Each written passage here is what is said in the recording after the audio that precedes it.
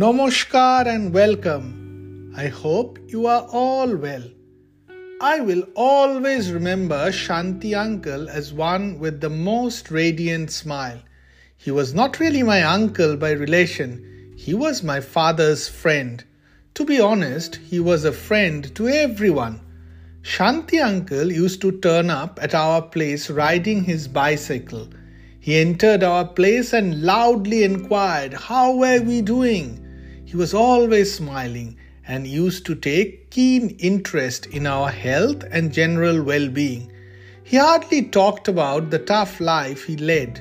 Instead, he would tell stories about other people whom he had met. Since in my childhood we did not have phones, so all of Shanti uncle's visits were without any prior notice. Sometimes he would turn up at a time when we were about to go out. However, out of decency, we would offer him tea and did the usual chit-chat.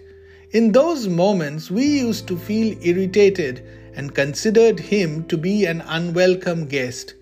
Shanti uncle was unaffected though. After a couple of weeks, he would again come back, loudly checking in. Shanti uncle is no more. These days, we hardly have anyone genuinely asking us, "How have we been?"